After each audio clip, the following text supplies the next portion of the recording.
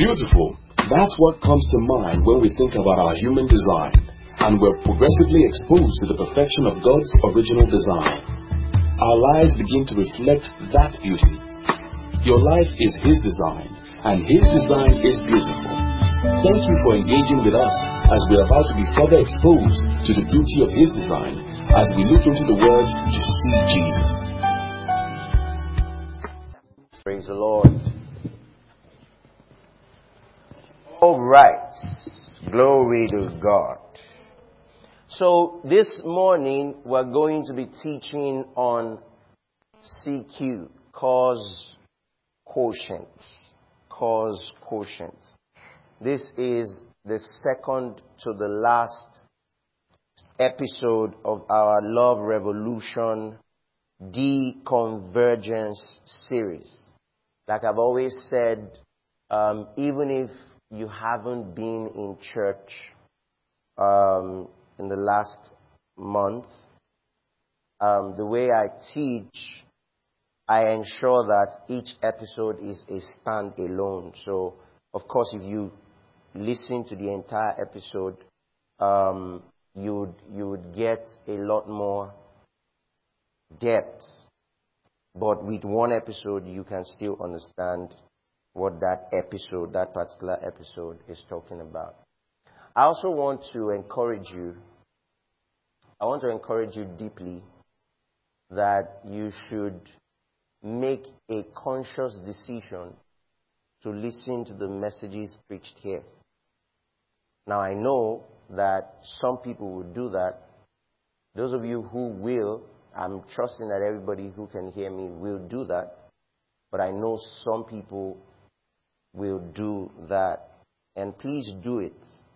On Wednesday, when the service was on, I honestly did not know how revolutionary that carefree living was until I listened to it again. You know, I had no idea that it was that potent. I mean, it did something to me, I can tell you.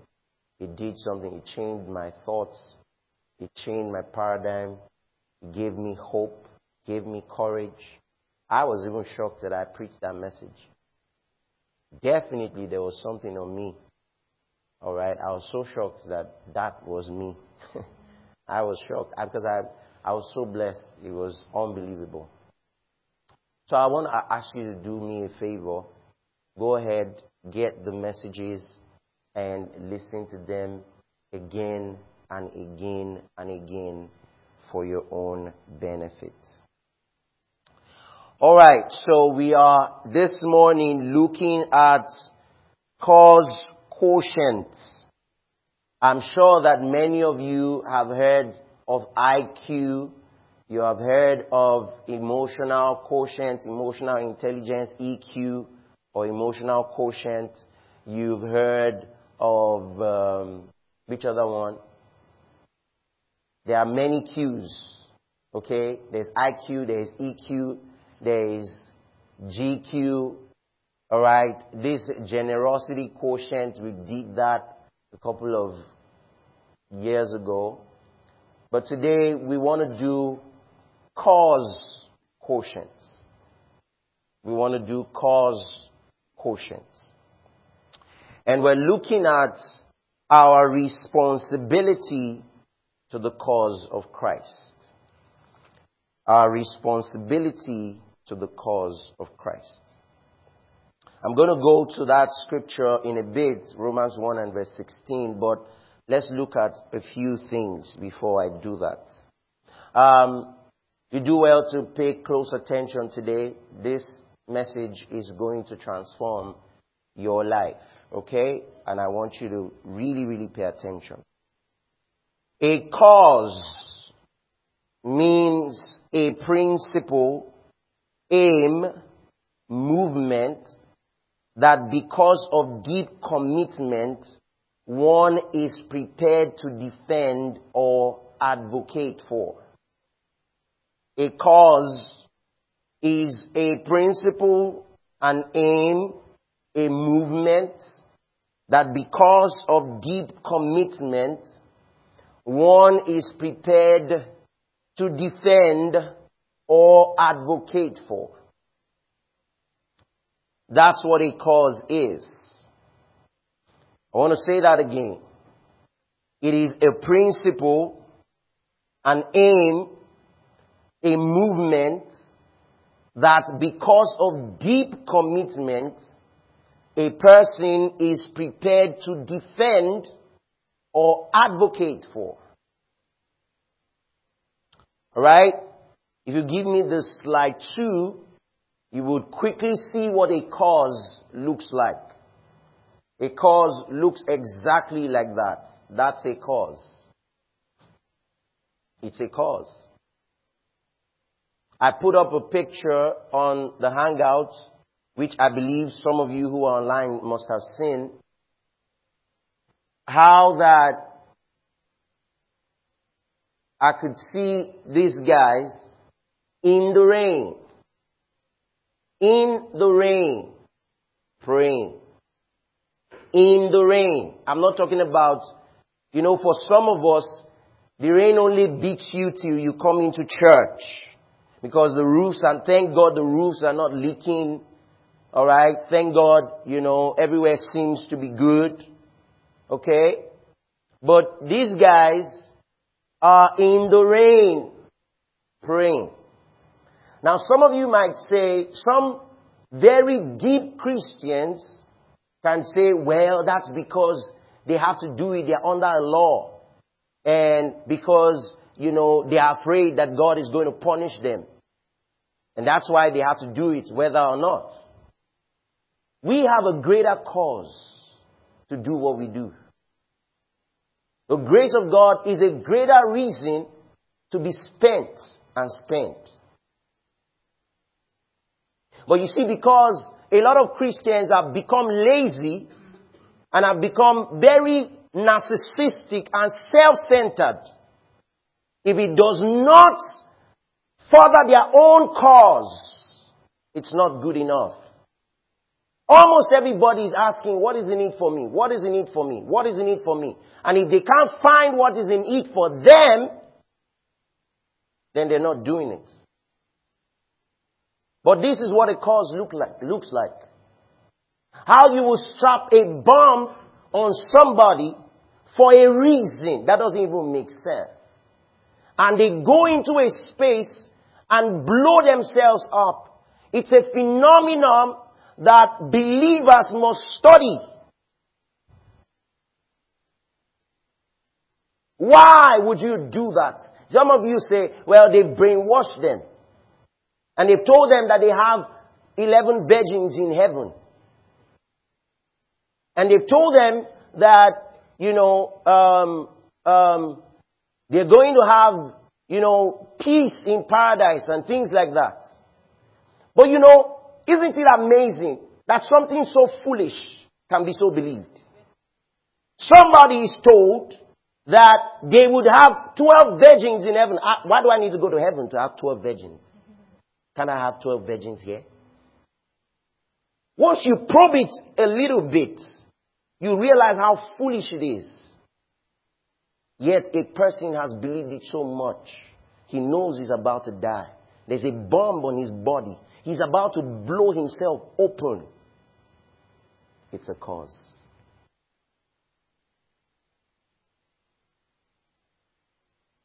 We today don't want any inconvenience at all. Whatever inconveniences me can never be God. That's not true. I'm going to teach this so bold, and I feel the anointing of God's Spirit on me. Thank you, precious Holy Ghost. There are many things I teach for myself. Because when I'm teaching them, my convictions are getting deeper. Because we will teach them all around the world. When we do things excellently, we really don't do it for the crowd. There's a journey we're on. And sometimes some people will be around when you arrive at that journey, and some people will not be. But you're on a journey. And so when you choose to begin to do things well, It's actually because of the journey that you're on. So, this is what a cause looks like. And this message today is actually a stirring message. It's a hopeful message. It's a joyful message. It's a peaceful message. And I tell you today, it's a transforming message. Can we say amen? That's what a cause looks like.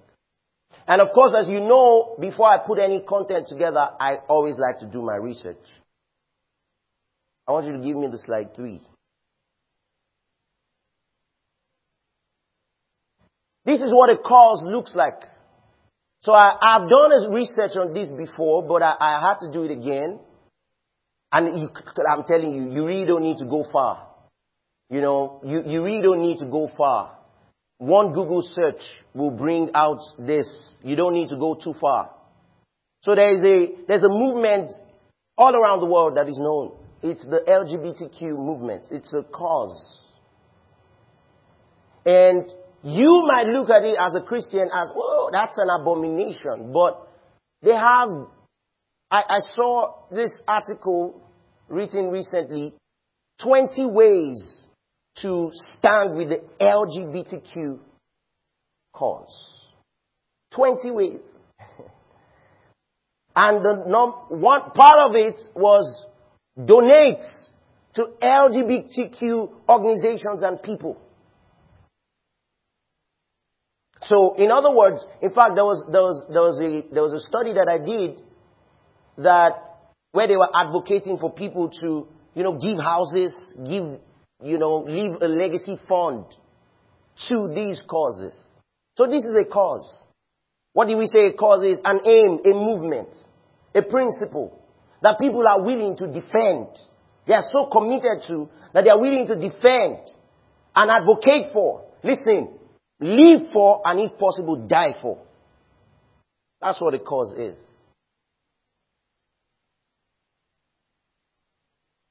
So, they're asking you to donate money to this idea and telling you that, look, we want to be able to reach more people and recruit more people, and we're asking you to donate to it. Look at slide 4. I want to read something. It says, becoming an ally might change how you want to see that. Look at that. Look at that. Wow. This is so bold. It says, becoming an ally to the LGBTQ movement might change how you want to spend your time and money as well. Boldly. It might change how you intend to spend your time and money because you become an ally to the LGBTQ cause. But Christians don't want the cause of Christ. I'm coming to that. I've not even explained what it is, but I'm coming to it. They don't want the cause of Christ to change how they spend their money and their time. They want to be just come when they want, show up how they like. This is an LGBTQ. It's not a Christian movement. It's not made up of believers. He says, when I saw it, I was just so glad. Boldly. He says, becoming an ally might change how you want to spend your time and money as well. Reach out to organizations that are raising awareness and advocating for LGBTQ issues that are important to you or your loved one and ask how you can help. Donating money to organizations that support LGBTQ community is just one act of kindness that you can do from your couch. You see that? Somebody say the cause of Christ. Somebody shout the cause of Christ. Take me to slide 5. Look at what it says. It says be vocal about your allyship. Be vocal about it. Talk about it. Be vocal about it. Recently I saw the band was at Moses Bliss's meeting. And the band for all over the world said, I'm a believer. I'm born again. And many people, many very sad Christians could still poke something into that statement. I felt so sorry for them. Do you know what it takes for a man to come out, a man of that capacity, to come out and say, I'm a born-again child of God. I believe in Jesus. I am born again. Do you know the friends he will lose? Do you know the endorsement deals he will lose? Do you know the relationships that he will lose? Some of you can't even say it to your neighbor. Some of you are so timid about the idea. You shy away from it. With every single, you don't want to be seen around the Jesus folks. These are the Jesus folks. You don't want to be seen around them. I don't want to be seen as too fanatic. There are a lot of Christian singers who will go outside, and because they don't want to be called gospel artists, they say, I'm a conscious singer. I do conscious music. I do music that touches the soul. Rubbish. Very soon, everybody will be looking for how to identify with the church. Amen. You see all this hiding and dodging, and don't worry, it's only a matter of time. And the time has come. Yes, I'm a conscious singer.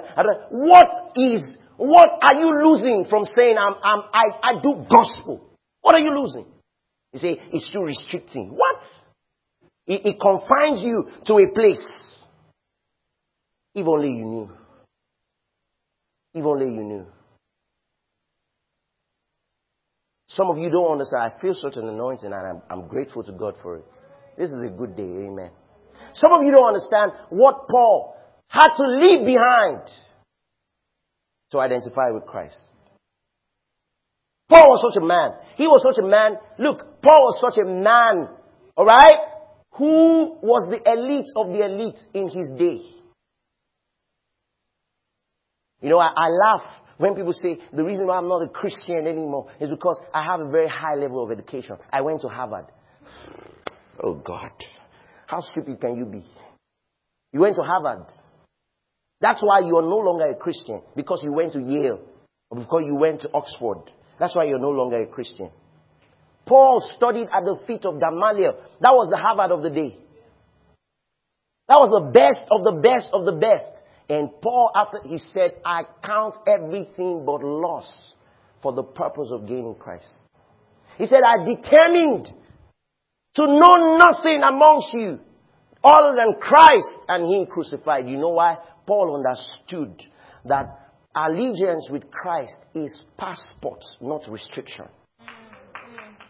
You know what passport means? When you have a passport, you know, anybody, if you don't have a passport, you're restricted to Nigeria, you know.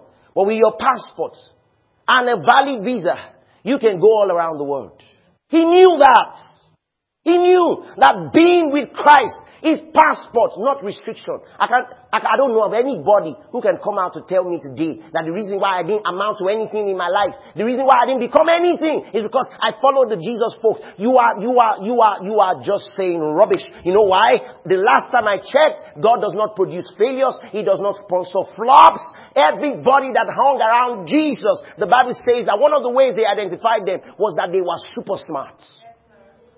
And their super wisdom, they said, this thing is not common amongst us. The top brightest people were saying, this thing is not common amongst us. What's going on here? And they said, the only thing they could point to was that these guys did not have an education. They did not have a degree. They did not have anything. The only thing that they could say happened to these guys is that they had been with Jesus. If your own religion causes you to be dumb, then you don't know Christ. If your own religion makes you dull, makes you slow, draws you back, moves you behind, oh boy, I feel the glory of God. Listen, if your own religion causes you to be slow, causes you to be timid, causes you to draw back, slows you down in life, you've not met Christ. Everyone who met Christ, they knew that something changed in their lives. Can you give the Lord a shout? So if the LGBTQ can say that you should be vocal about your allegiance. You know, there was a time the people were shy. They call it coming out of the closet.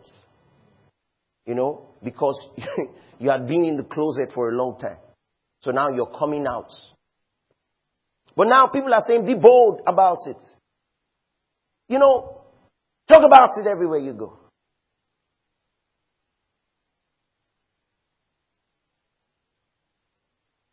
In other words, do we have a chance? Is there a chance to be passive about the cause of Christ? I'm coming to something. I'll explain what the cause of Christ is. Do we have a chance to be passive about it? Just passive, like a lackadaisical, just do it anyhow, however you please. The answer is no.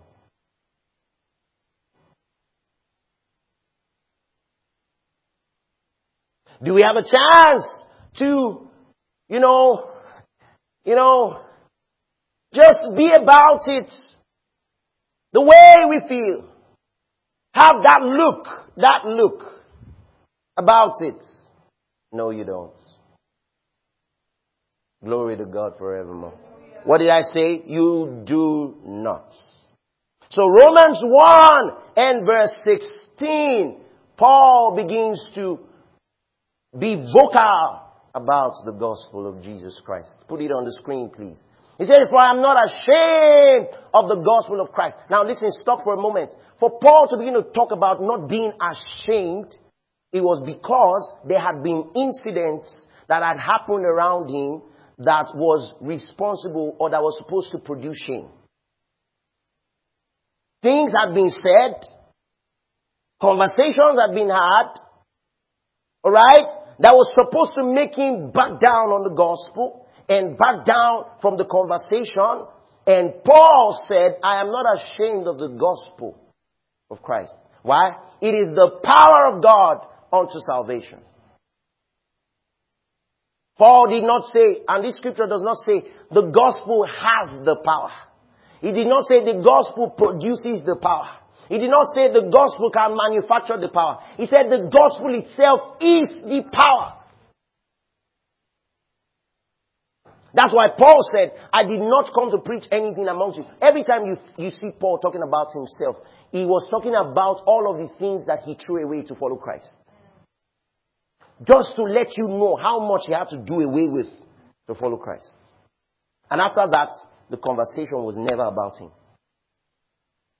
It was always about Christ. So when Paul says, I am not ashamed of the gospel, it's because there had been things in the culture, things in the environment that could cause shame. And he refused to be ashamed. Say, I'm not ashamed of the gospel, for it is the power of God unto salvation.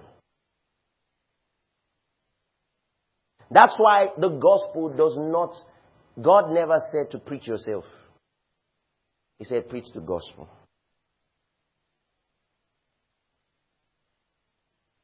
Also, there are many people who can't preach the gospel because they are waiting to clean their lives up first. The gospel is the soap.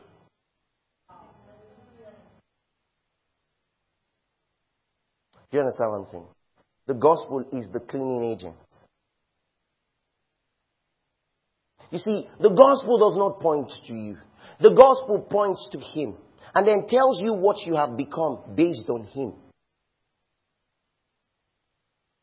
So, because of how vocal Paul was about the gospel, people had started saying things to bring him shame. I'm imagining that some people, look at conversation. Just look at conversation. Look at this one. After all the school fees his parents paid, he has come now to say it's gospel, that's what he wants to be preaching all around. How is he going to take care of his wife? No wonder he did not marry. How is he going to take care of his children? So is it only you that Jesus died for? Why are you carrying it on your head? As though you're the only person that Jesus died for. Remember how powerful Paul's conversation was. Paul was the only apostle who was not there when Jesus died. So whatever he knew about Jesus, he was told. Or he read. Oh boy, this is so good. You know, your conviction can be very strong if you saw with your eyes. I saw it with my eyes. I followed with my walk, and all of that. Paul was not there. He had no idea. He was taught. The same way you're being taught. And then he became a radical. He was taught. He wasn't there. You guys have to understand it. He was not there. Just the same way you're being taught. It's the same way Paul was taught. And we will see certain things. Today we will see certain things today. Glory to God. So, do we have a chance at being passive about the cause of Christ? The answer is no. Now, let's look at a few scriptures because it would help us. So, what is this cause? Now, let me explain what this episode is. This episode is basically about knowing the cause of Christ, number one. See, look at this. Knowing the cause of Christ, okay, and measuring how much proficiency you have in the cause of Christ. In other words, when you go to work, they say, what's your emotional intelligence? In other words, what's your IQ? In other words, what they're saying, all right, is that we want to measure how proficient you are in this subject. For us today, we're measuring your proficiency in the subject of the cause of Christ. How much do you know about it? How committed are you to it? How devoted are you to the cause of Christ? Listen to me. Look at me. When this message was preached many years ago, there were only 12 in the room. Only 12 in the room. What happened between when the message was preached and when it got to you? People carried a cause.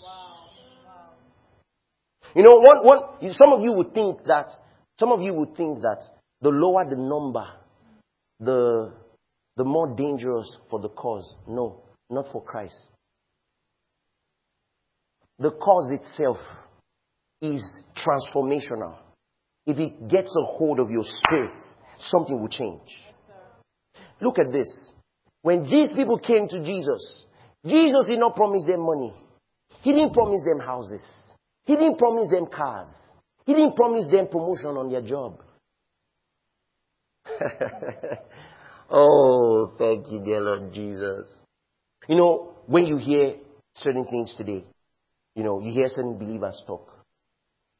I'm looking for where it's happening. I'm looking for where it is happening.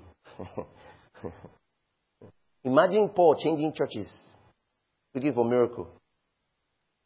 There was something that entered his spirit. He knew he was the miracle. Wow. Oh, say amen, church. Amen. So what is this cause? Let's look at a few scriptures. Luke 19 and verse 10.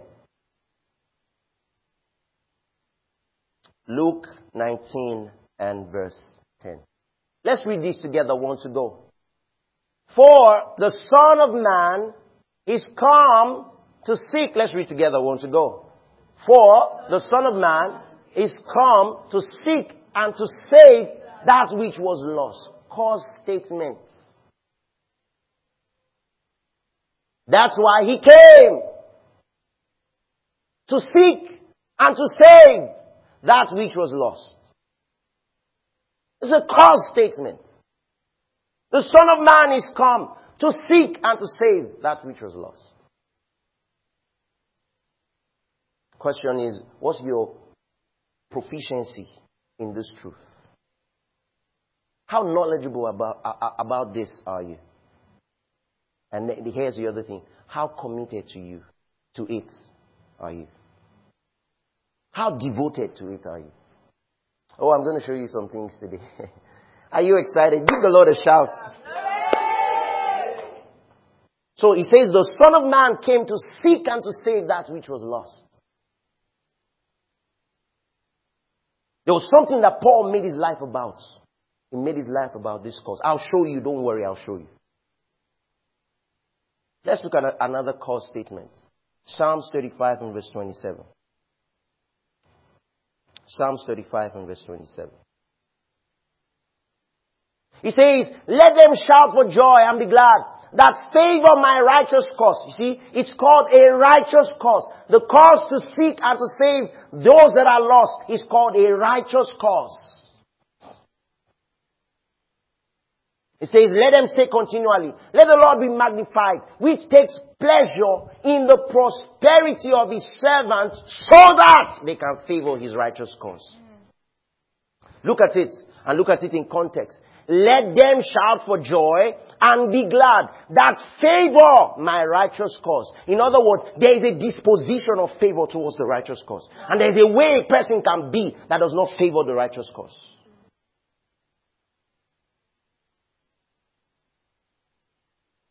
There is a way a person would be that favors the righteous cause.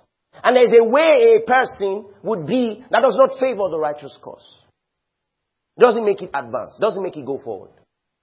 Doesn't make it move. He says, let them shout for joy and be glad that favor my righteous cause. Look at this. Look at this. Look at the last part of it. Let's read it together. He says, let the Lord be magnified, which has pleasure in what? If you put the two together, what then is the purpose of prosperity? So that you can favor his righteous cause. He says the Lord takes pleasure in your prosperity. And the reason why he does is so that you are able to favor his righteous cause.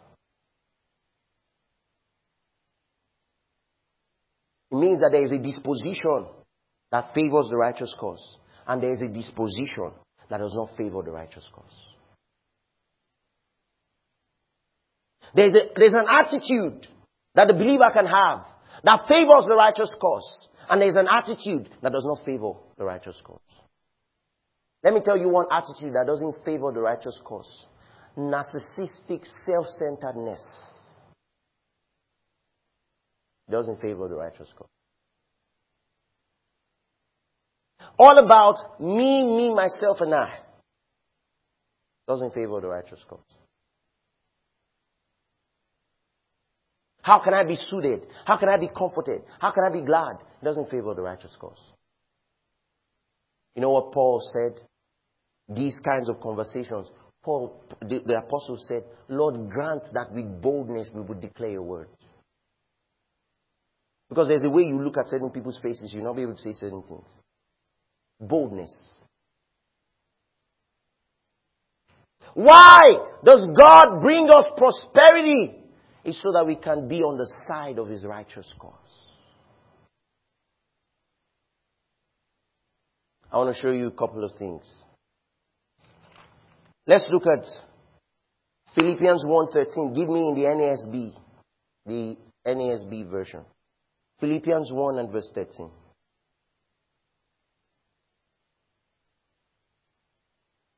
Look at it. Look at this. I want everybody to please look at this. This is so powerful. Let's read it together. I want to go. It says, so that my imprisonment in the cause of Christ has become well known throughout the Praetorian Guard and everyone else. What happened? My what? Hey church, I want you to talk to me. Talk like you're in service. My what? My what? You know what he's saying? In other words, I was imprisoned for this cause. I was locked up in jail. Not because I stole money. Because I bear a cause.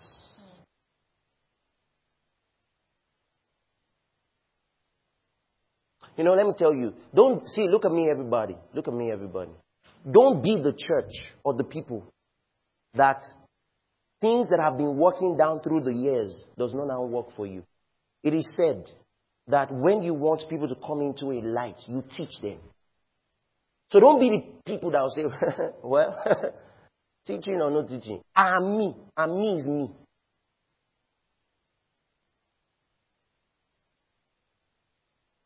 In prison for the cause of Christ. I want to show you another scripture. Philemon 1:23. The CEB. Philemon 1 and verse 23. Look at what it says. It says, Epaphras, who is in prison with me. What? No. Look at it now. It says, Epaphras, who is in prison with me for the cause of Christ greets you. He can still greet. From prison, for the cause of Christ, greets you. Some of you, if rain falls on you, don't greet anybody. Rain, as you're coming to church, rain falls on you. Nobody greeting care. Don't you know I'm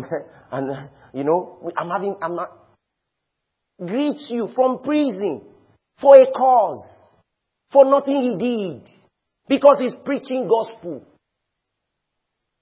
Some of you say, is it my mother that killed Jesus? Is it my father? For this cause. Why will a man be in prison? For a cause. In prison, locked up. Your freedom taken away from you. Your liberty taken away from you. And you know what comes with prison? The beatings, the starvations, what's it called? Harassments. I heard in the Nigerian prison, somebody was saying the other day, that in the Nigerian prison, there is OC. There's OC governor. There's OC president. There's OC deputy. There's OC this. One time, a few years ago, I think it was last year, I went to some of the leaders to go and see a member of church there. And I think it was last year or 2 years ago, whose dad was locked up in Kirikiri.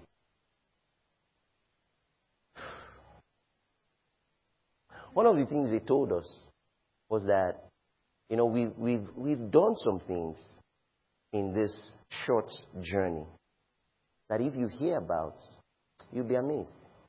That the heart that really drives this thing is compassion. Nobody sent me. The young man told me his dad was arrested or something. I said, he's in prison? I want to see him.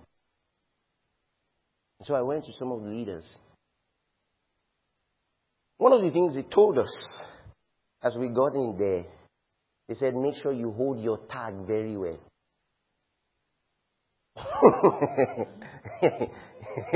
Hold it very well. If you lose it, you're a prisoner.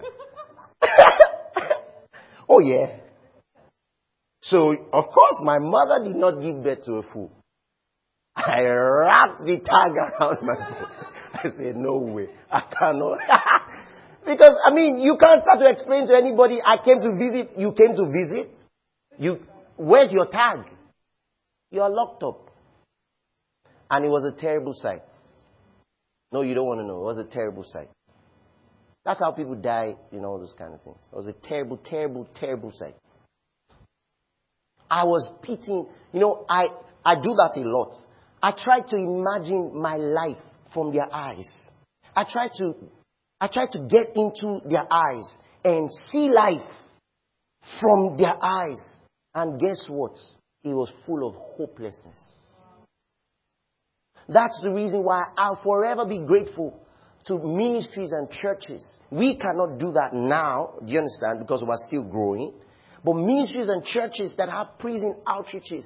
Some people have prison correctional programs. Some people have all of those things. They go there and teach them. Do you know what it means? They go to those prisons and they teach them curriculums. And they graduate. And they learn skills. TD Jakes has it. We have it in Nigeria. A lot of churches have prison ministries.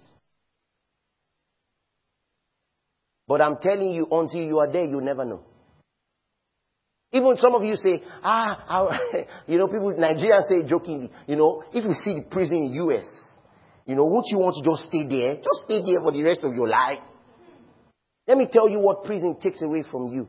See, the correctional thing is when you restrict a man's freedom and not allow him interact with the world, you're messing with his mind. We were born to be interactive. Do you understand? We were born, that's why this online church thing, it was never God's plan. Because we were born to meet, how are you? Hello, do you understand? That's how we were born.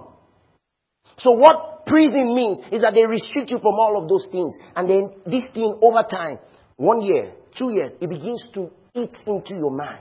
You lose your mind. This man was locked up in prison with another fellow disciple for the cause of Christ.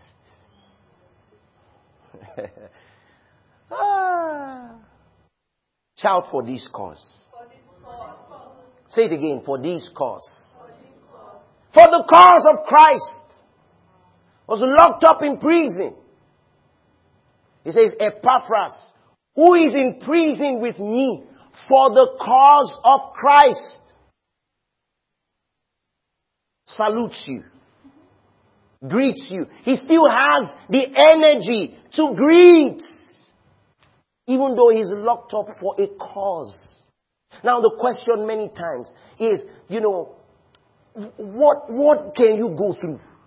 You hear people, talk about discomfort. They talk about challenge. They talk about all of these things. Once it discomforts them a little, that's all it takes. Look at what happened. I don't have the time to show you, but we're going to be so blessed today. Amen. All right. I don't have the time to show you. The Bible says that in the book of Acts, the apostles, they were caught. They were caught for healing a man. They had just healed a man and done a good thing. Then they brought them in front of the council. And they began to ask them questions. And then they said, okay, you know what? We're going to beat them. We're going to lock them up and we're going to hurt them. And then somebody rose up and said, hey, if these people miss, if they look for them and they don't see them, you guys are going to be in trouble. So you know what they did? They brought all of them out and said, okay, lie down. And gave them koboko. And warned them not to preach in the name of Jesus anymore. You know what the guys did? They got up from that whooping of koboko on their back and on their butts. And they were dancing and rejoicing. Guess where they found them again? In the streets. Back in the city center. What were they doing? Preaching the gospel. For the cause of Christ. They couldn't be stopped. Even the flogging could not stop them. Some of you might say, well, that's their day. What else did they hear other than this gospel? You even live in a time of advancement and all of that, where you can come to church and then God actually speaks to the pastor and say, you're going to get a job, you're going to get a promotion, you're going to get this, you're going to get that. You have an iPhone 12, and an iPhone 13, and an iPhone 14, and an iPhone 21. Do you understand? And you can use all of that. That's fine. That's good. I'm happy for you. All these people had were beatings and injuries and even killings. James was caught. No crime. That's the one that beats me. No crime whatsoever. He didn't commit a crime. He was caught and arrested. Why? Because he was preaching the gospel. And guess what? Herod beheaded him. John was beheaded. People were beaten. There was a disciple who said, you know what? Don't crucify me like my Lord. Crucify me upside down. People were thrown into hot boiling oil. Today, rain, only rain. Then the next thing I want to ask you, are you salt? That rain cannot touch you. Only rain is enough to distort a person's, devotion. Rain. Well, let me almost say that maybe these guys were superhuman beings. But the other thing I want to say is they were not. So before you start to gawk yourself, no, they were not. They were normal, regular human beings. When the Bible says Elijah was a man of like passion, like you, it is true. These guys were regular human beings like you and I. You know what changed? Something entered into their spirit so strong. Somebody shout the cause of Christ. Oh, say it again. Say the cause of Christ. Jesus came to seek and to save the lost. That's all Paul heard. That's all Peter heard. That's all James heard. That's all Judas. All of them, that's all they heard.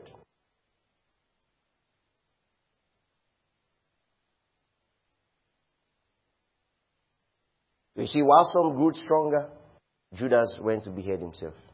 You see the power of the gospel. Oh boy. Thank you, dear Lord Jesus. You see the power of the gospel. What Peter did was no different from what Judas did. The only difference was Peter waited for redemption. Judas did not. Judas paid with his own blood. Peter had the sense to wait for redemption. Nothing is big enough that cannot be cleansed by the blood. No past is dirty enough. The same thing. They denied the Lord. They betrayed him, right? Was it not the same thing? One waited for redemption. The other one killed himself. He paid with his own blood. You were not designed to pay. That is the whole story. Somebody was meant to pay. You let him pay. And you receive what he has paid for. He came to seek and to save the lost. Can you shout amen, somebody? Amen. I'm going to go to a couple of places now. Let's look at Mark 8, 34 and 36.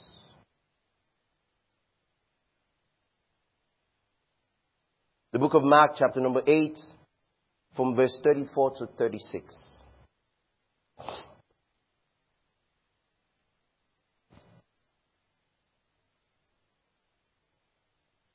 Look at this. And when he had called the people unto him, with his disciples also, he said unto them, whosoever will follow after me, let him deny himself and take up his cross and follow me. Next verse. You'll get something out of this. Look at this. It says, for whosoever will save his life shall lose it. But whosoever shall lose his life for my sake and the gospel's shall save it. Look at the last verse. It says, for what shall it profit a man if he gains the whole world and loses his own soul? Now look, many times people look at this and then they begin to misquote it. But take us back. Let's look at this in context. Let's look at this in context. He says, and when he had called the disciples unto him, he said with his disciples, he said unto them, whosoever will come after me. In other words, if you're going to follow me. In other words, if you're going to follow this cause. Look at this. Look at this. If you're going to follow this cause, he says, let him deny himself. Now, some of you don't understand what this is. Self has always been the problem. Self has always been the problem. You're either too proud or too lowly esteemed. Self. Self is not altogether put together. Self either is too proud or too exalted or stupidly timid. The last time I checked, self cannot save self. It's Savior that saves self. Self, when it says deny yourself, it is deny both the good and the supposed bad.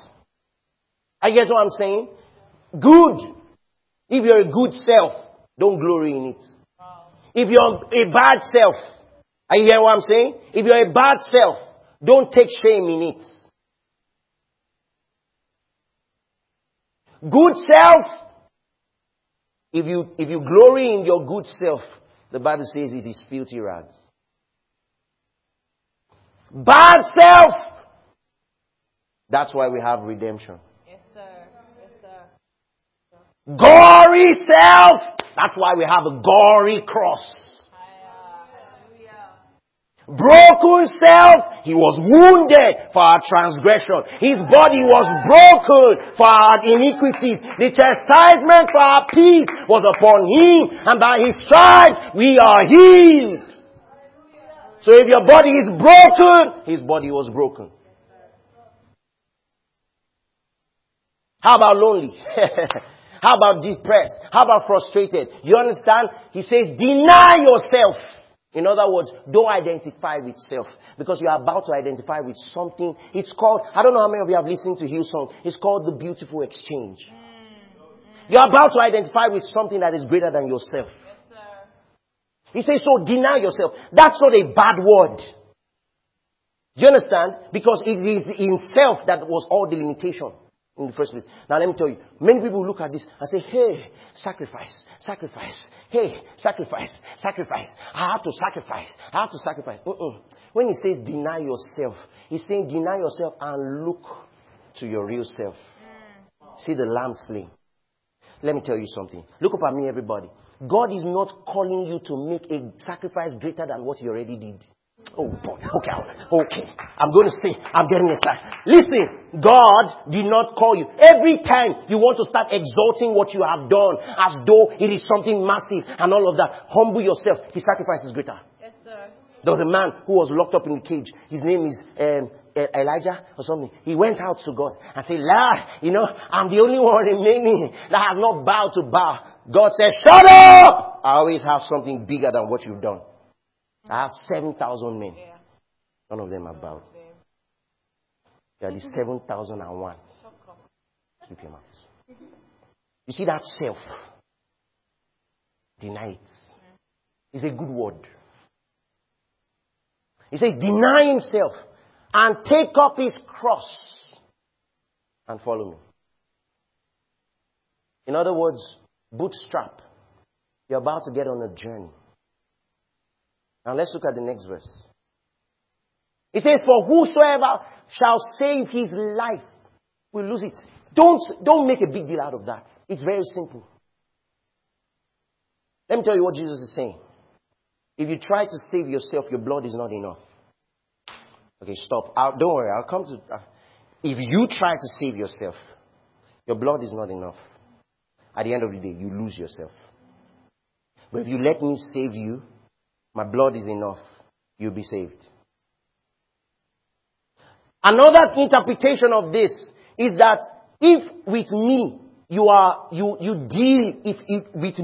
deal with holding back. You deal with holding back. You deal with holding back. At the end of the day, you lose what you held back. I've shown you that principle before. Proverbs 11, I believe. I've shown you that principle before. That in the kingdom, it's like things just go the opposite direction. There is one that holds back, yet he becomes poor. There is one that spreads, yet he increases in wealth. How can you explain that? It's the same thing. When it comes to the principle of God, every time you hold back, you lose. Every time you let go, you win. I'm sure Jesus taught this to Paul. And he taught this to the disciples. No wonder they didn't hold back. He says if you hold back your life. Okay, let me give you an example. A very simple example of what I'm talking about. Very simple. It will not always apply, but you can understand the context. God says, I don't know if it has ever happened to you. God says, give that 100K. And then you hold back. Okay? And then eventually, somebody comes and steals the 100K from you. That is stolen. Then you're thinking back, you're saying, maybe I would have better given this thing to God. At least I realize that it's investment. You know that kind of thing. I realize that, it's investment. How many of you has it ever happened to? Let me see your hands up. Ever happened to you? You felt the impression to give something. Then eventually you lost that same thing. And then you now start telling yourself, I could have done it. I could have given it. And it would be an investment. But now I've lost everything. That's the kind of picture being painted here. You hold back, you lose. You give it all to him, you gain. Let's continue. It says, whosoever shall lose his life for my sake and for the gospel. You see that? For the cause of the gospel. Not for a house. You see, this what is in it for me mentality is not what he's talking about here. Listen to me. Let me tell you. Let me digress for a bit. You see, those of you who are specialists at visiting places, to get prayed for, And you just not stay with the word, and tuning into every online prayer program, good and bad, and all of that. Let me tell you, you're only opening yourself up for the possibility of deception. The day deception will come, you won't even know. You'll be too occupied with your need to see that they're about to scam you. Don't say, I'll always know. Listen, let me tell you. Don't say, I'll always know. That every time, I'll always know when it is not the Spirit of God. No, you will not always know if you're not being fed with the truth. If you're not devoted with feeding yourself with the truth, one day you arrive at a place and your desperation will be stronger than your knowledge. Because you've not been feeding your knowledge. Brother, are you getting what I'm saying? And you'll be scammed. Big time. Broad daylight scam.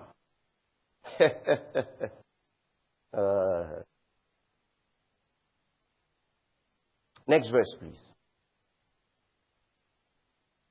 It says, for what shall it profit a man if he gains the whole world and loses his soul? In other words, look at what this is. Look at what this is. This man has left himself to himself. And he has gone ahead to make a success out of his life. And he has seemed to succeed in building something for himself. I hear this thing. He has done well for himself. She has done well for herself. How many of you hear that a lot? And then one day the Spirit of God asks me, how many people are doing well for me? Wow. He's done well for himself. It's a good thing. It's a good thing to do well for yourself. Oh, that girl, she's done well for herself. She's built a career. She's really done well for herself. And then the Spirit of God asks me, how many people are doing well for me? It's the idea that if you're doing well for Him, you've lost everything. You don't get it. He's the owner of the cattle on 1,000 hills. He's the owner of everything in between. Following Him, you can never lose. I'll show you something else. So this has to do with people who have made a seeming progress for themselves and have acquired some seeming success, but they have left out the cause of the gospel. If you go to the previous verse, you see that it says, anyone who loses his life for my sake and for the sake of the gospel will gain it. In other words, why you are losing your life is known. Do you understand? It's not the unknown. It is known. The reason why you're denying yourself is for the sake of the gospel and for the sake of Jesus. Some of you say, well, we don't know why we're denying. It's known. Let me preach it very boldly. If you have a choice to go for $1 million business and there is a church program and you choose to attend church program, you've not lost $1 million. You will gain it back. Say amen. It's hard to say amen in those kind of things. It's hard to say amen. But I'll preach it boldly. You see, because at some point, you must decide who is governing you. Who is Lord over you? God or money? You cannot really say that your allegiance is to God if you can't do this simple thing. You know what you have to give up to come for you? Think about it. Money, paper. As I grow older, I'm telling you, it's not bragging or anything. As I grow older, I'm praying that the Lord would detach me from these things. That I will see them for what they really are. Do you understand? Listen, let me tell you, one of the biggest mistakes that can happen to a man is to give something a value that it does not have. Oh boy. Is to give something a place that he really doesn't have. The day you will realize that he did not have that place, you will be so broken. Because all your life you have built faulty foundations on things that have nothing. Please give money the place that he has. His money. Give it its place. Money. It's good. Don't get me wrong. But it's not the judge. It's not the determinant of what I'm going to do. Let me tell you, some people are so carnal. I'm going to say this. Some people are so carnal. Your visa is expiring in 6 months and you have to travel to the US. So before it expires. What is wrong with you? There's no, Lord, what will you have me do right now? It is, no, because I have a visa, I must use it before it expires. Okay, what if the Holy Spirit says no? So what if your visa expires? You see, everybody's quiet. Because we are entering some things now. Okay, so what if your visa expires? So what? So what? Lord, I've already bought my ticket. If it says don't go, uncle. You see? It's attachment. The quietness in the room. POD, you don't understand. Let me tell you, never in your life, and I pray this thing sinks into your spirit, never in your life have that idea of once in a lifetime opportunity. If it goes, it goes forever. God forbid. The devil is a liar. I don't have once in a lifetime opportunity. I have opportunities after opportunities after opportunities after opportunities. And guess what? I'm not wasteful about it. I'm not frivolous about it. But I just know that my God supplies all my needs. Yes, sir. Don't put me in a box and tell me it's only one I have. I have more. Yes, Oh, okay, I'm talking to this side. In the name of Jesus, you have more opportunities. Okay, so what happens? Okay, let me ask you a question. This thing that you've given so much energy to. What happens if that day you're trying to get to the airport? And I've seen it happen. You're trying to get to the airport. There's massive traffic on your way. And for whatever reason, you couldn't make to the airport and you miss your flight. Will you die? Madam, Shomaku? No. You won't die. Now, remove the traffic narrative and let it be that the Lord said, don't go to the US today. Will you die? You see? I love what David said. He said, the Lord maintains my lots. He is the one that knows my rising up and my going down. The Lord is gracious and kind to me, and He maintains my destiny. We don't lose in life. No. My darling, I say we don't lose in life. Yes, sir. We don't lose in life. So there's a narrative of holding back and letting go for the sake of the gospel. Look at it. It says, lose his life for my sake. It's not ephemeral. It's not something in the cloud. It's not, for my sake and for the sake of the gospel. That's what he talks about. It's not something in the cloud. And guess what? He didn't say for the pastor's sake. Hello, church. For my sake. You know, there are many people who have not determined in their hearts that the reason why I do what I do in church is for unto the Lord. That's the reason why people around you can deter you. They said something about you. All of a sudden. You're angry. They laughed at you funny. When I was walking in, just imagine, as I was walking in, the people were just sitting there and they were just laughing. I just knew that they were laughing at me.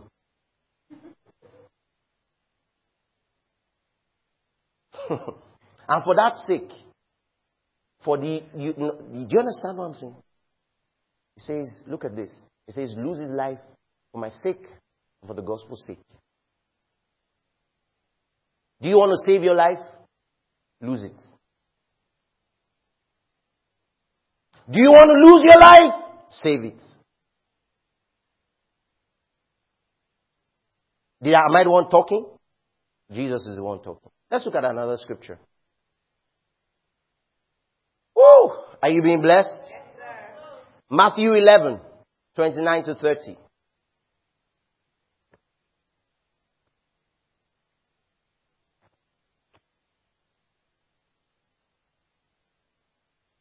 Look at this. You heard, take up your cross. Let's give it context. It says, take my yoke upon you and learn of me. For I am meek and lonely in heart, and you would find rest for your souls. Next verse. Let's read this together once to go. My yoke You know why it's easy? He's the one carrying it. It's his yoke. It's his burden. That's why it's easy. Lord, where am I going to get the strength to do what you've called me to do? My yoke is easy. My burden is light. Every time you actually... Anyway, I'll go into other things. Every time you exalt yourself over and above what Christ has done, you're making too much a deal of yourself.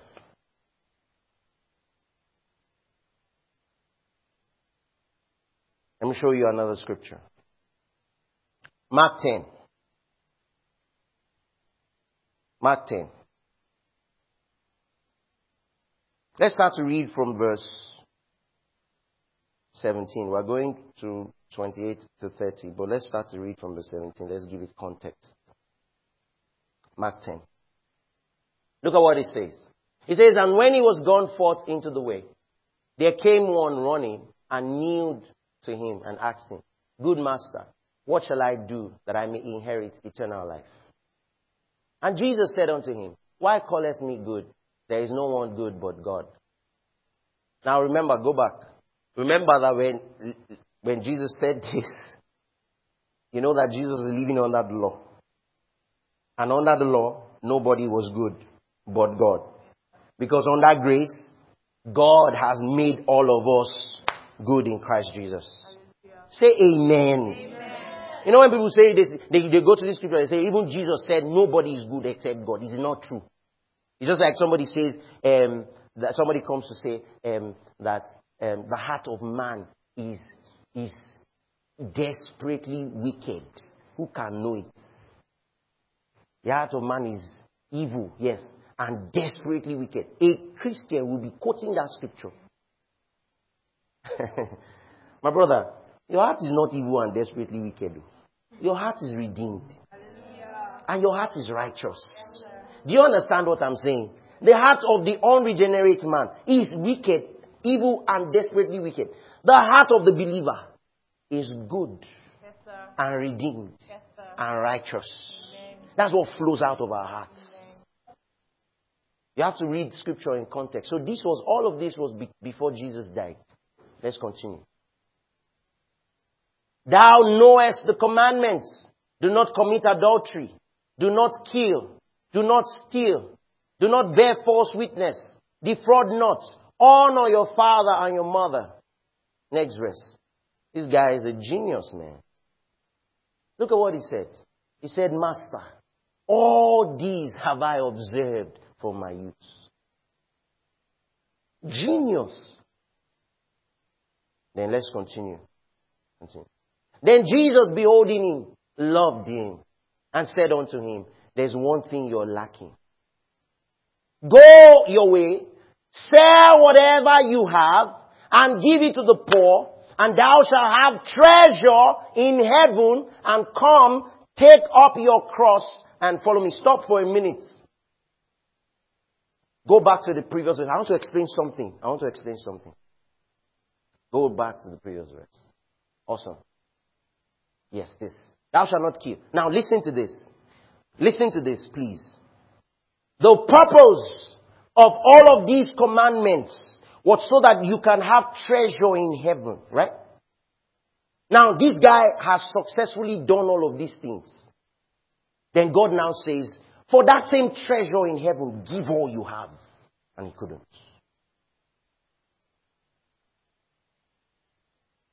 See, let me explain. Do not kill, do not steal, do not lie, do not this, do not that. It's so that God can be pleased with you. It's like you're marking accounts in heaven. Do you understand? So that when God looks at you, he is favorably disposed towards you. And this man has done all of that. Then God now said, for the same thing, for that same goal, give all your money. He couldn't. So what has him now? Obviously, the goal is not treasure in heaven. You know what has the man? He has money. He thinks he has money, but money has him. Wow. Because now, hey boy, this is so good. Because now you cannot give up paper for treasure in heaven. Look at Jesus. Whenever he's calling you to something, he always shows you the big picture. He said, if you give up this paper, you'll get treasure in heaven. And this guy couldn't let go of paper for treasure in heaven. He says, wow. Yeah. Because it's deep like that. It means that all the other things that he was doing was out of fear. The goal was never before his eyes. He says, you get treasure in heaven. He couldn't. Let's continue. Let's go there very quick. Then Jesus, beholding him, loved him. I said, one thing you lack. We've read that. He says, take up your cross and follow me. Look at this. Let's read this together. Want to go? He was what? Can we all read it together? Want to go? And he was sad at that saying. And he went away grieved. For he had great possessions. He didn't have. He had him. The possessions had him. Let me tell you what it means to have. What it means to have something is that you have dominion over it. You can decide what to do with it. It doesn't own you. The moment your resources owns you, you are a slave. That you can't do what really is in your heart to do because of something that you're a slave. Let's continue. And Jesus looked round and said, he looked round about and said unto his disciples, how hardly shall they that have riches enter into the kingdom of God? A lot of people have misquoted this again. But we'll go there. Just continue. Next verse. I'll explain it. And the disciples were astonished at his words. Look at this. But Jesus answered and said unto them, children, how hard is it? Go back to the previous verse. I love this. It says, how hardly shall they that have riches enter into the kingdom of God? Next verse. It goes on to say, children, how hard is it for them that what? It's not the fact that you have riches. It's the fact that it is in it you trust. He says, how hardly will it be for them to enter the kingdom of God? Next verse. Next verse. He says, it is easier. Look at this. He says, it is easier for the camel to go through the eye of the needle than for a rich man to enter into the kingdom of God. Let me explain this. The eye of the needle is a small hole. It can actually take a camel. Okay? But, you know, camels are load-carrying animals. So they carry loads on that haunch, on their back, and they carry load. Now, that eye of the needle, okay, is only able to take the camel. So, for the camel to pass, the owner of the camel and the load has to remove the load so that the camel can pass. So he's saying that it will be easier for the owner of the camel to take off the load because he knows the essence of the camel passing through than for a rich man to enter into the kingdom of God. In other words, the rich man cannot just let go and enter. Look at what he's saying. In other words, they have placed before the rich man the kingdom of God and money, and he chose money and not the kingdom of God. You know why he would choose money? Because he doesn't know that in the kingdom everything is included. Hey, glory to God. He doesn't know that in the kingdom all things are ready and all things are yours and all things are in Christ Jesus. He doesn't know. So he thinks that in the kingdom you're losing out on something. So he will hold what he has. Say the one that we have, a bed in hand is worth more than 10 in the bush. But in the kingdom you have all things. Let's continue. I want to show you. I'm getting excited. They were astonished out of measure, saying, look at this, look at this. They were saying amongst themselves, who then can be saved? Next verse. You know why they were saying like that? Because they knew that, man, Jesus, you are describing our matter. Who can be saved now? But look at the next verse. And Jesus, looking up to them, said, with men it is impossible. He says, but not with God. He says, For with God, all things are possible. It's context driven again. For with God, all things are possible. What does that mean? What does that mean? Look at this. Look at, oh boy. Oh, somebody lift up your hands and say, thank you, dear Lord Jesus. Lift up your hands and say, thank you, dear Lord Jesus. Let me tell you what it means. Dupe, what the scripture is saying is that you by yourself, without any introduction of new knowledge, cannot achieve this. But with God, in other words, as teaching is coming to you, teaching is God's word. And with this teaching, if you accept it into your spirit, it can cause a change that your mind cannot cause. With God, all things are possible. In other words, you by yourself, without this truth in your spirit, cannot. But that's, thank God, that's the hope of teaching. That's why we teach. Because teaching empowers people to be able to do what naturally they would never be able to do. Teaching empowers people to know what naturally they would never know. Teaching empowers people to come into experiences that naturally they would never come into. That's why with God all things are possible. In other words, if you come to the end of yourself and you get to a place where, I can't move anymore, get anointed teachings. Put your spirit to it. Let faith rise in your heart, because all those things that you couldn't do by yourself, with God they are possible. What this is saying is that if you find out that money and things have a hold on you and has a strong grip on you, your hope out of it is listening to God's word. Let God flood his mind. Let God flood your mind with his generosity thoughts. Let him flood your mind with his realities. Let him flood your mind with how he sees life. You will come out a different person. Shout hallelujah. Hallelujah. He says, but with God, all things are possible. That was Jesus' answer to their question of, who then will make it? He says, the one who will make it is the one who opens his mind to what God is saying. In other words, that one will suddenly see. May God open your eyes to see money for what it truly is.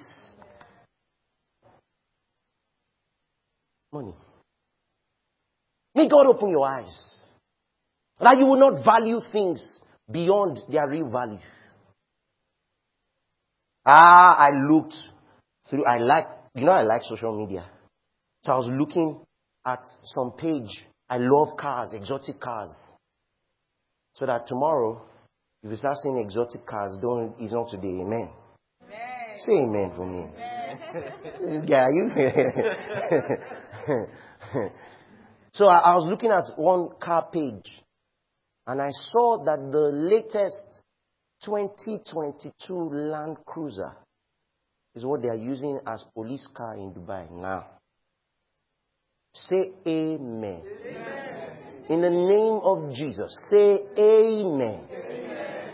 Then I turned to my own heart and I said to my heart, may God deliver you from exalting anything more than its real value. Hey, you don't hear what I'm saying. You don't hear what I'm saying. You don't hear what I'm saying. So that the day you finally buy one, social media will rest. You understand? And your idea for buying one is not to paint the city red. Paint your heart. It's only you that is looking. Wow. You hear me? Yeah. So that you can live your life and not post every progress you make on social media. Nobody cares. You understand what I'm saying? So that you can have things and things won't have you. It's good to see those kind of things. I love to see those kind of things. The things that if you arise Nigeria now, you will not hear word. Everybody. Everywhere. Do you know what he's using? Do you know what he's using? Guess what? That's the deal for marriage. Do you know the car he drove? Hey! The car he drove. But you have not asked yourself, what is driving him? What is he driving? He said, man, that has to be him. Tall, dark, handsome, with a lovely car. Who born suffering? It's better to cry in a BMW than to cry on a bicycle. Shut up. All of those things is just poverty talking, oozing out of you. Poverty. Here, when you finally see the 2022, let your body rest. You don't shake. Oh, relax. You'll be alright. Keep quiet. And just, you understand what I'm saying? Just relax. My God, my God, my God. No, God, keep quiet.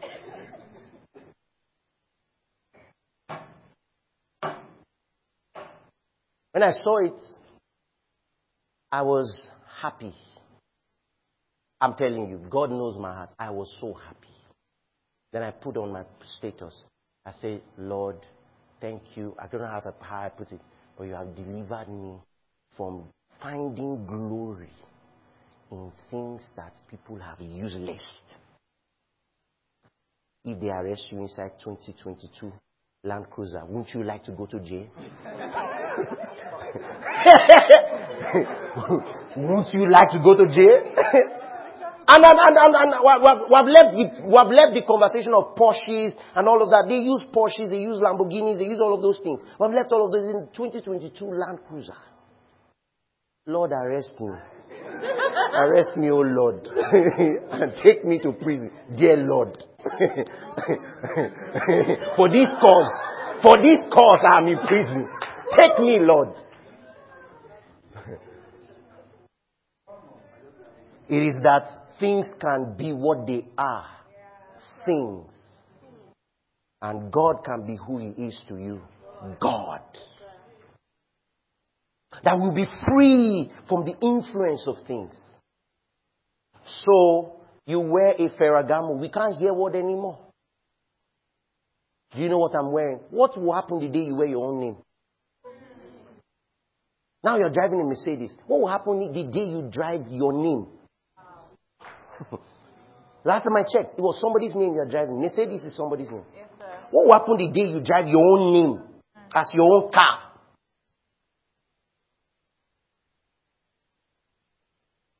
We're praying for breakthrough. We're praying for that. We're praying for this. Let me tell you, there has to be a good head on your shoulder.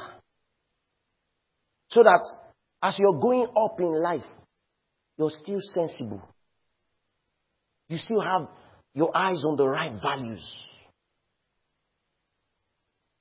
Some people, they hit $1 million. The pastor can't call them again. Pastor, yes? Yes, pastor. Meet me. What changed? Got some money.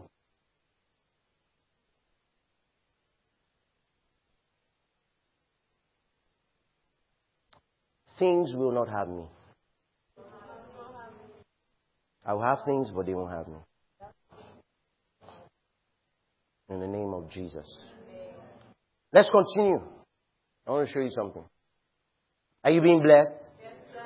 Then Peter began to say to him, Lo, we have left. Look at this, look at this, look at this, look at this. He says, Lo, we have left. Somebody say, all. Hey, church, talk to me now. Talk to me. Are we guys?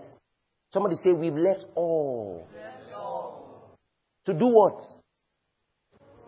To follow you. So this is the picture. That people can leave all to follow Christ. I want that to settle in your heart first. In other words, priority is given to the cause of Christ. All. Don't say that Peter was a businessman now. He had fishing company. How was he eating when he was with Jesus? How was he feeding his family, his brothers? Or you think they didn't have brothers? How was he feeding them? He said, we left all to follow you. But Jesus, this is where I've been going to all this while. Jesus said, don't gawk yourself. Look at this. Next verse. And Jesus answered and said, when you hear verily, it is of a certainty. This is stamp proof. It cannot be taken away. Verily I say unto you. Look at that. It says, verily I say unto you. That Jesus did not say, don't say that. How can you say you've left all to follow me? No, that's not what Jesus said. And Jesus did not say, no, don't leave all, go back. Look at what Jesus said. He said, verily, verily, I say unto you, that no man that has left house, or brethren, or sisters, or father, or mother, or wife, or children, or lands. Somebody shout lands. Property, real estate. For my sake, this cause, for my sake. You see, he's not saying for my sake.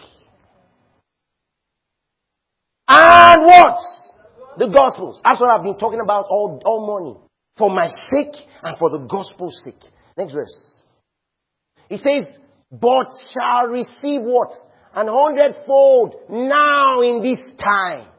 Houses and brethren and sisters and mothers and children and lands. Then it says with persecution. You know why? Because people now say, is she the only one? She the only one? After all, why you see all the, be ready. Be ready for some sweet tongue lashing. He says, in the world to come, that is, in this world, now. So don't gawk yourself. I've left everything to follow the Lord. And then look at me. I'm left with nothing. I'm left with nothing. I told you this morning, God doesn't sponsor flops. God doesn't produce failures. God doesn't sponsor retrogression. Do you understand what I'm saying? You leave all to follow Him. He leaves all. He has followed you already. Yeah. Hallelujah. Christ left all in heaven and came for you. So leaving all right now. Don't gawk yourself and think, oh, there's something I'm doing. I'm telling you, in this life and in the world to come, you're going to have more than you left.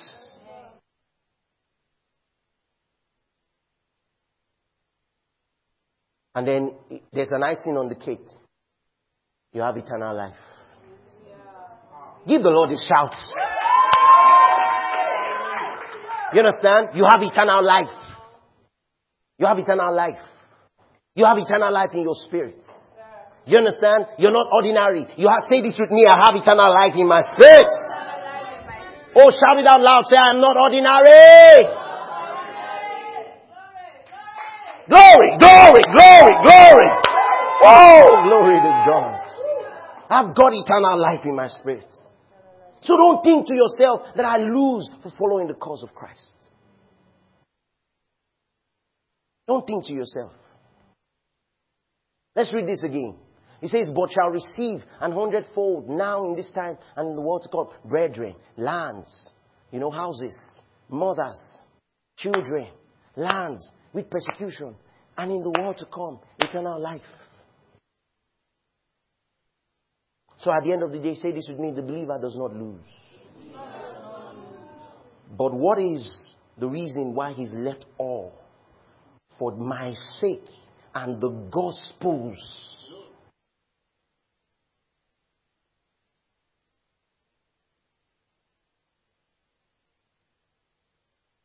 For my sake and for the gospel.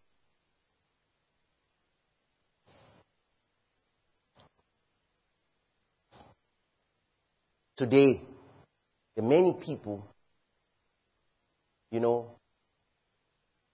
would rather, I showed you, some of you who didn't come early, go back to the bomb picture, and then we'll just go all the way now. You see that? That's a cause. For the sake of something, people are willing to strap a bomb on their bodies. For the cause of Christ and the cause of the gospel, we can have lily-livered Christians, fair weather Christians. The day it rains, I can go to church. Even you're not going to even have the benefit of your Christianity like that. And somebody say, well, I can join church online, all of these things. Let me tell you, go and check scripture. Do not forsake the gathering of yourself together as some do. This online idea, it's an option. But it's not ideal. There's community. There's togetherness for the cause of the gospel. I told you, some of you are just coming in. There were 12 people in the room when Jesus died. Maybe 22. At best. How did the gospel get to you? People believed in the cause. They were not promised houses. This is the only time you see house, car, land. Abi? They were promised a cause. And they ran with the cause until it got to you. Now the question is, what are you going to do with it? A small inconvenience, you're already tired. They talk about you, you're already frustrated.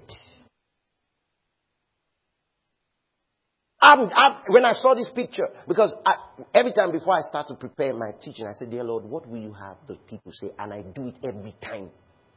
I said, precious Holy Spirit, what will you have me teach the people? And I also say, Lord, what will you have me learn? And then once I say that prayer, I start to open my Bible and I know that the Lord is going to lead me. And He never ceases to lead me. Thoughts will start to pump into my head. Sometimes when I'm in the bathroom, thoughts will come into my head. Then immediately I come out, I have to write down.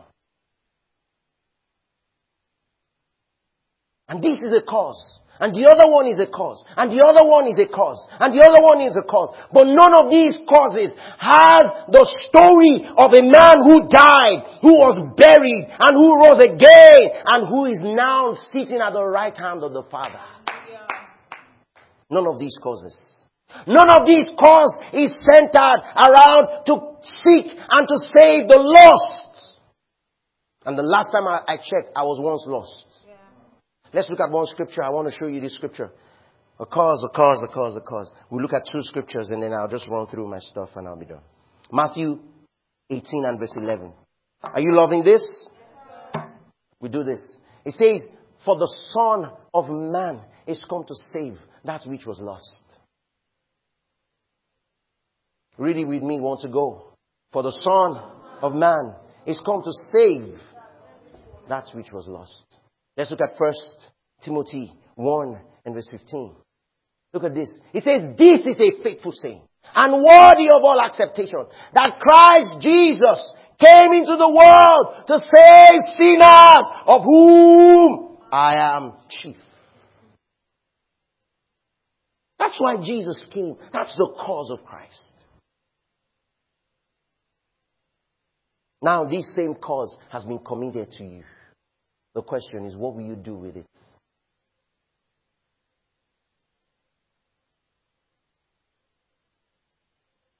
Write this down. Generosity has always been at the center of the cause of Christ. Generosity has always been at the center of the cause of Christ. When the gospel was being unveiled, we see God giving. And now today, His children ought to also be givers. Christ is central to the culture of the kingdom. Somebody say that with me. Christ is central to the culture of the kingdom. And Christ does not represent stingy living. Be vocal about your faith. Be vocal about your convictions. And be generous towards what you believe.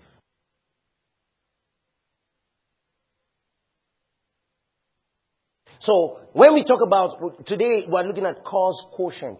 So when you talk about quotient, we're looking at you becoming proficient at something. And for you to be proficient at anything, you have to invest in it. In other words, how much investment are you making in the cause of Christ? How much do you know about the cause of Christ? How much are you convinced about the cause of Christ? How invested are you in it? This cause, how invested are you in it? Scripture calls it the righteous cause.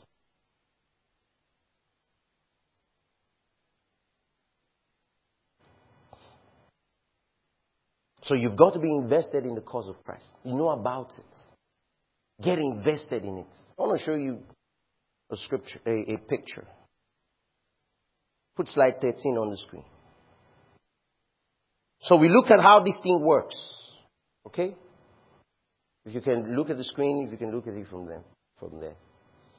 So we see Christ and his cause. Alright? That's the circle number 1. Christ and his cause. What is the cause of Christ? Who can shout the cause of Christ back to me? Let's say it with conviction. What is the cause of Christ? What mission is Jesus on?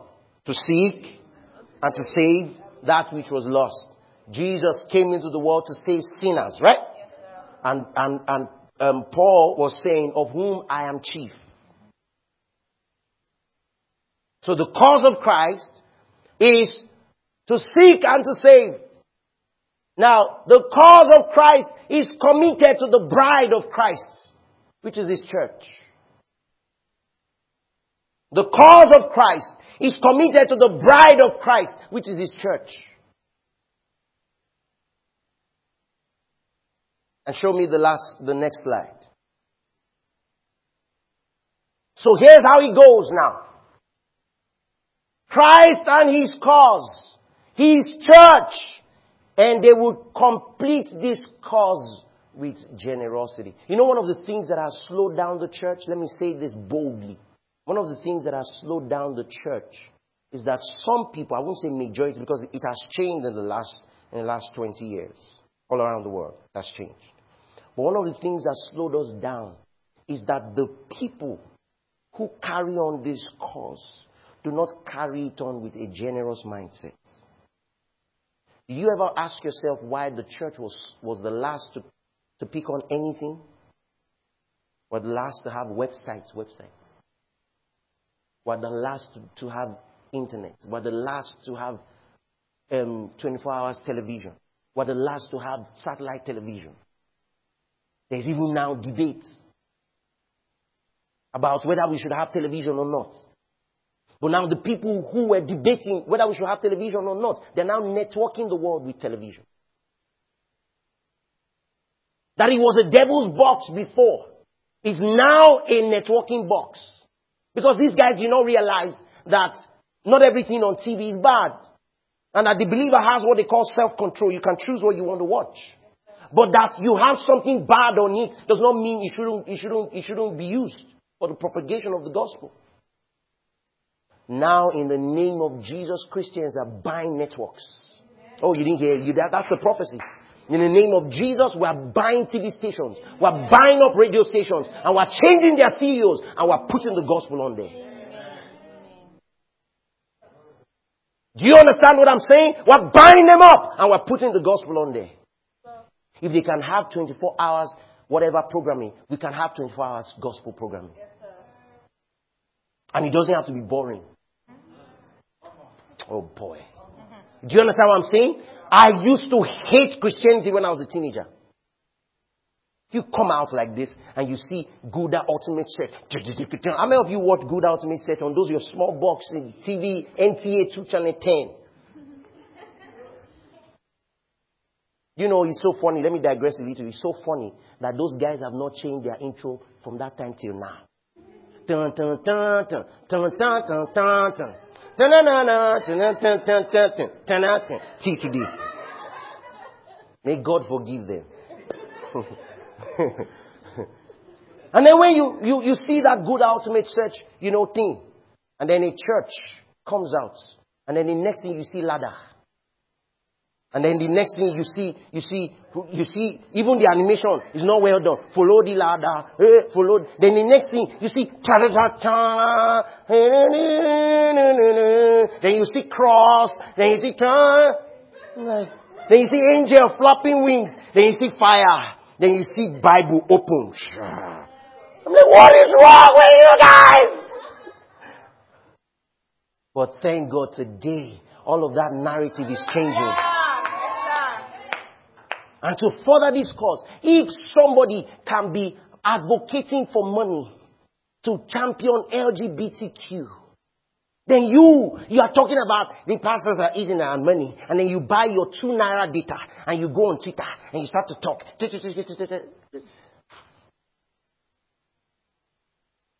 The whole idea is that we are going to be generous towards the cause of Christ. Shout amen. Amen. We'll be generous with our money, with our time. Look, it's going to cost you. I'm telling you. But thank God that God is the one supplying what it costs. Yes, sir. Hallelujah. But don't be that Christian that doesn't want to be inconvenienced. You don't want to be inconvenienced. You don't want anything that takes away your cycle. How did the gospel get to you? People were burnt. People were beaten. People were wounded. People were stabbed. What happened? They asked them to deny Christ. In fact, people have become politically correct. So they say if they arrest you and they say deny Christ, you say, Lord, you know. You understand. Don't worry. When I live on, I'll come back and say I'm for you. But you know right now. Use your sense, of course. Do you understand what I'm saying? But there were people who didn't think like that. You see, your life or your faith. You say, I can't give up my faith. Take my life. What? And people were killed for the cause of Christ.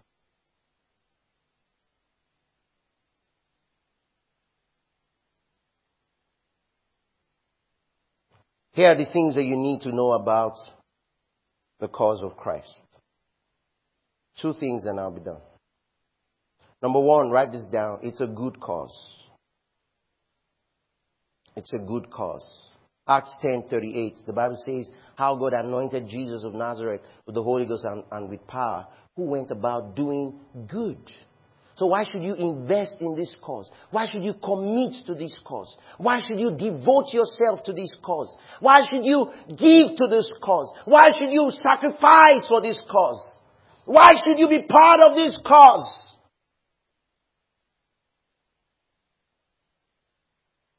How many of you know if you own a puppy, pet, you know it's going to alter your life? You know, you wake up to clean pool, you wake up to do stuff. Do you understand? People want to follow Christ and not have him alter their thinking and alter their lives. Say, I want to follow him on my own terms. Even a dog will alter your life. But when Christ is altering your life, he's altering it for good. It's a good cause. Souls are going to be saved as a result of this cause. That's why you're here. That's why you have to be invested in it. That's why you must commit yourself to it. It's a good cause. The next thing that you need to know, it's a cause that guarantees hope. It's a cause that guarantees hope.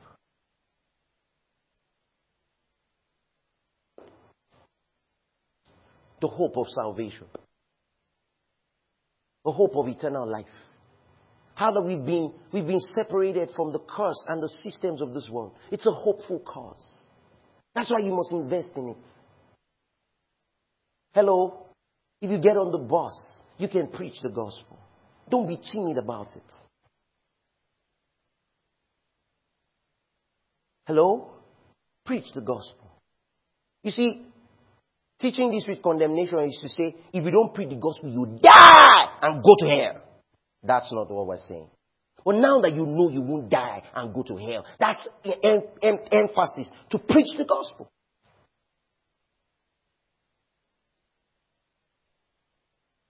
It's a cause that guarantees hope.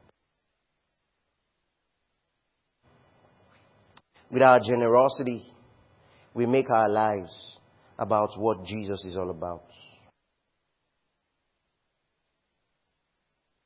You really should not attempt to serve a generous God with a scarce heart.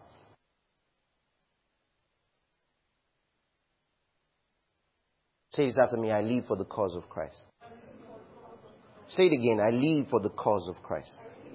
I want you to shout it out loud. Say, I live for the cause of Christ.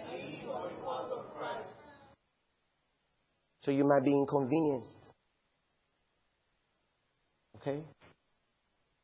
For people to to be reached with the gospel, it might come with some inconvenience.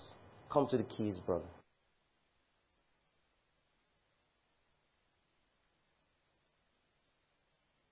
There is hope in the promise of the cross. There is joy and there is peace in the promise of the cross. We who have this message and this truth, we must become a lot more responsible in the way we think. The reason why you didn't come to church is because it rained. I can't understand it. And it's not because I'm a pastor.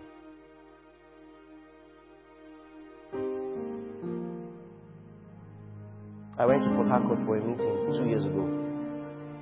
Oh, those guys in Port Harcourt are amazing. You know, it rains. It's a regular thing to rain in Port Harcourt.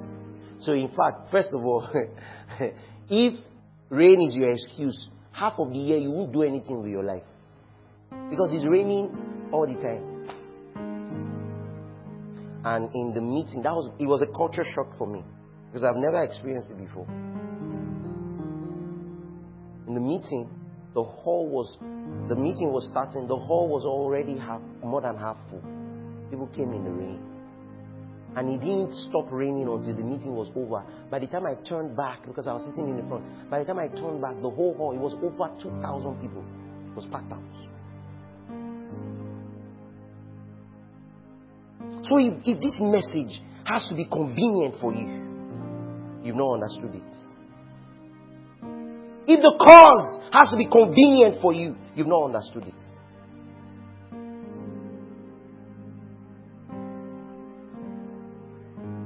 People were beaten, wounded, burnt. You see, this is not the message that church folks like to hear. If I tell you, God is going to bless you with $1,000, amen. But don't you know, it is something of good for you to be secure in the Father's love enough to go and talk about Him. Oh boy. It is so good. That the Father loves me so much that I can, because I know of His love, I want to tell the whole world about Him. So this is a commitment message. Let me tell you, this is how I'm going to close. Look at me, so that you don't think that I didn't speak to the air. I'm talking to us. You see, the cause of Christ is to seek and to save the lost. You are not wiser than God. He gave that cause to His church. And when you come to the church, you're going to meet all kinds of people. Say amen. Amen. Be ready to meet all kinds of people, because the church is a hospital. Amen. So you're not the police of heaven to say, you shouldn't come to church dressed like that. Shut up! Let the lady come to church. And as she hears the gospel, let the gospel change how she dresses. Yes, sir. You're not the police of heaven. Yes, sir. And this is not a seeker-sensitive message. This is what it is. That's the reason why Jesus did not close the door on a woman that was caught in adultery. In the very act. You know, Jesus is the church. The woman was in church. You know why? She was in the presence of Jesus. Is he not the head of the church? She was in the presence, she was in church. With her adultery-stricken self, she was in church. So, why do we say this? You come into church, you're looking for perfect people. No. Our perfection is found in Christ. He is the one that has made us perfect. So this treasure has been given to earthen vessels. So you better start liking the vessel. Amen. Some of you say, the reason why I'm not going to go to church anymore is because it's filled with, hypocrites. It's filled with backbiters. It's filled with... We'll pray for the church not to be filled with all of that. But the last time I checked, even if the church was perfect, it became imperfect the day you walked in. So let's stop all of that and focus on the cause. And if we are all united around the cause, let me tell you, we'll be united around each other. Because that same love that binds us to the cause is going to bind us together. Shout this with me, it's a love cause. So I bring you this message, my brothers and my sisters. It's time for us to be serious about this. The lives and the souls of men are hanging in the balance as a result. As a result of your service. As a result of your devotion. As a result of your faithfulness. As a result of your giving. As a result of your commitment. As a result of your generosity. As a result of your presence. Stop thinking you're doing it for your team lead, or you're doing it for the pastor, or you're doing it for the elder. No, you're doing it unto the Lord. Those of you who are still sitting on the fence, it's time for you to jump in.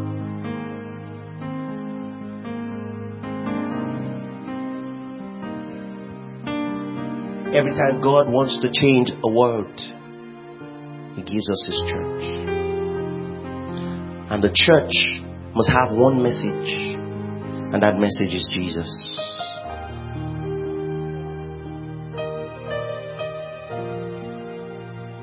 Please rise to your feet. Thank you for engaging with us in this episode. We trust that your life has been beautified. If you'd like to share what Jesus is doing in your life through this ministry, please write to us at hello@blueprintstories.org. You can visit our website at www.blueprintstories.org. You can also follow us on Facebook at The Blueprint Church and on Instagram at The Blueprint Church. Cheers.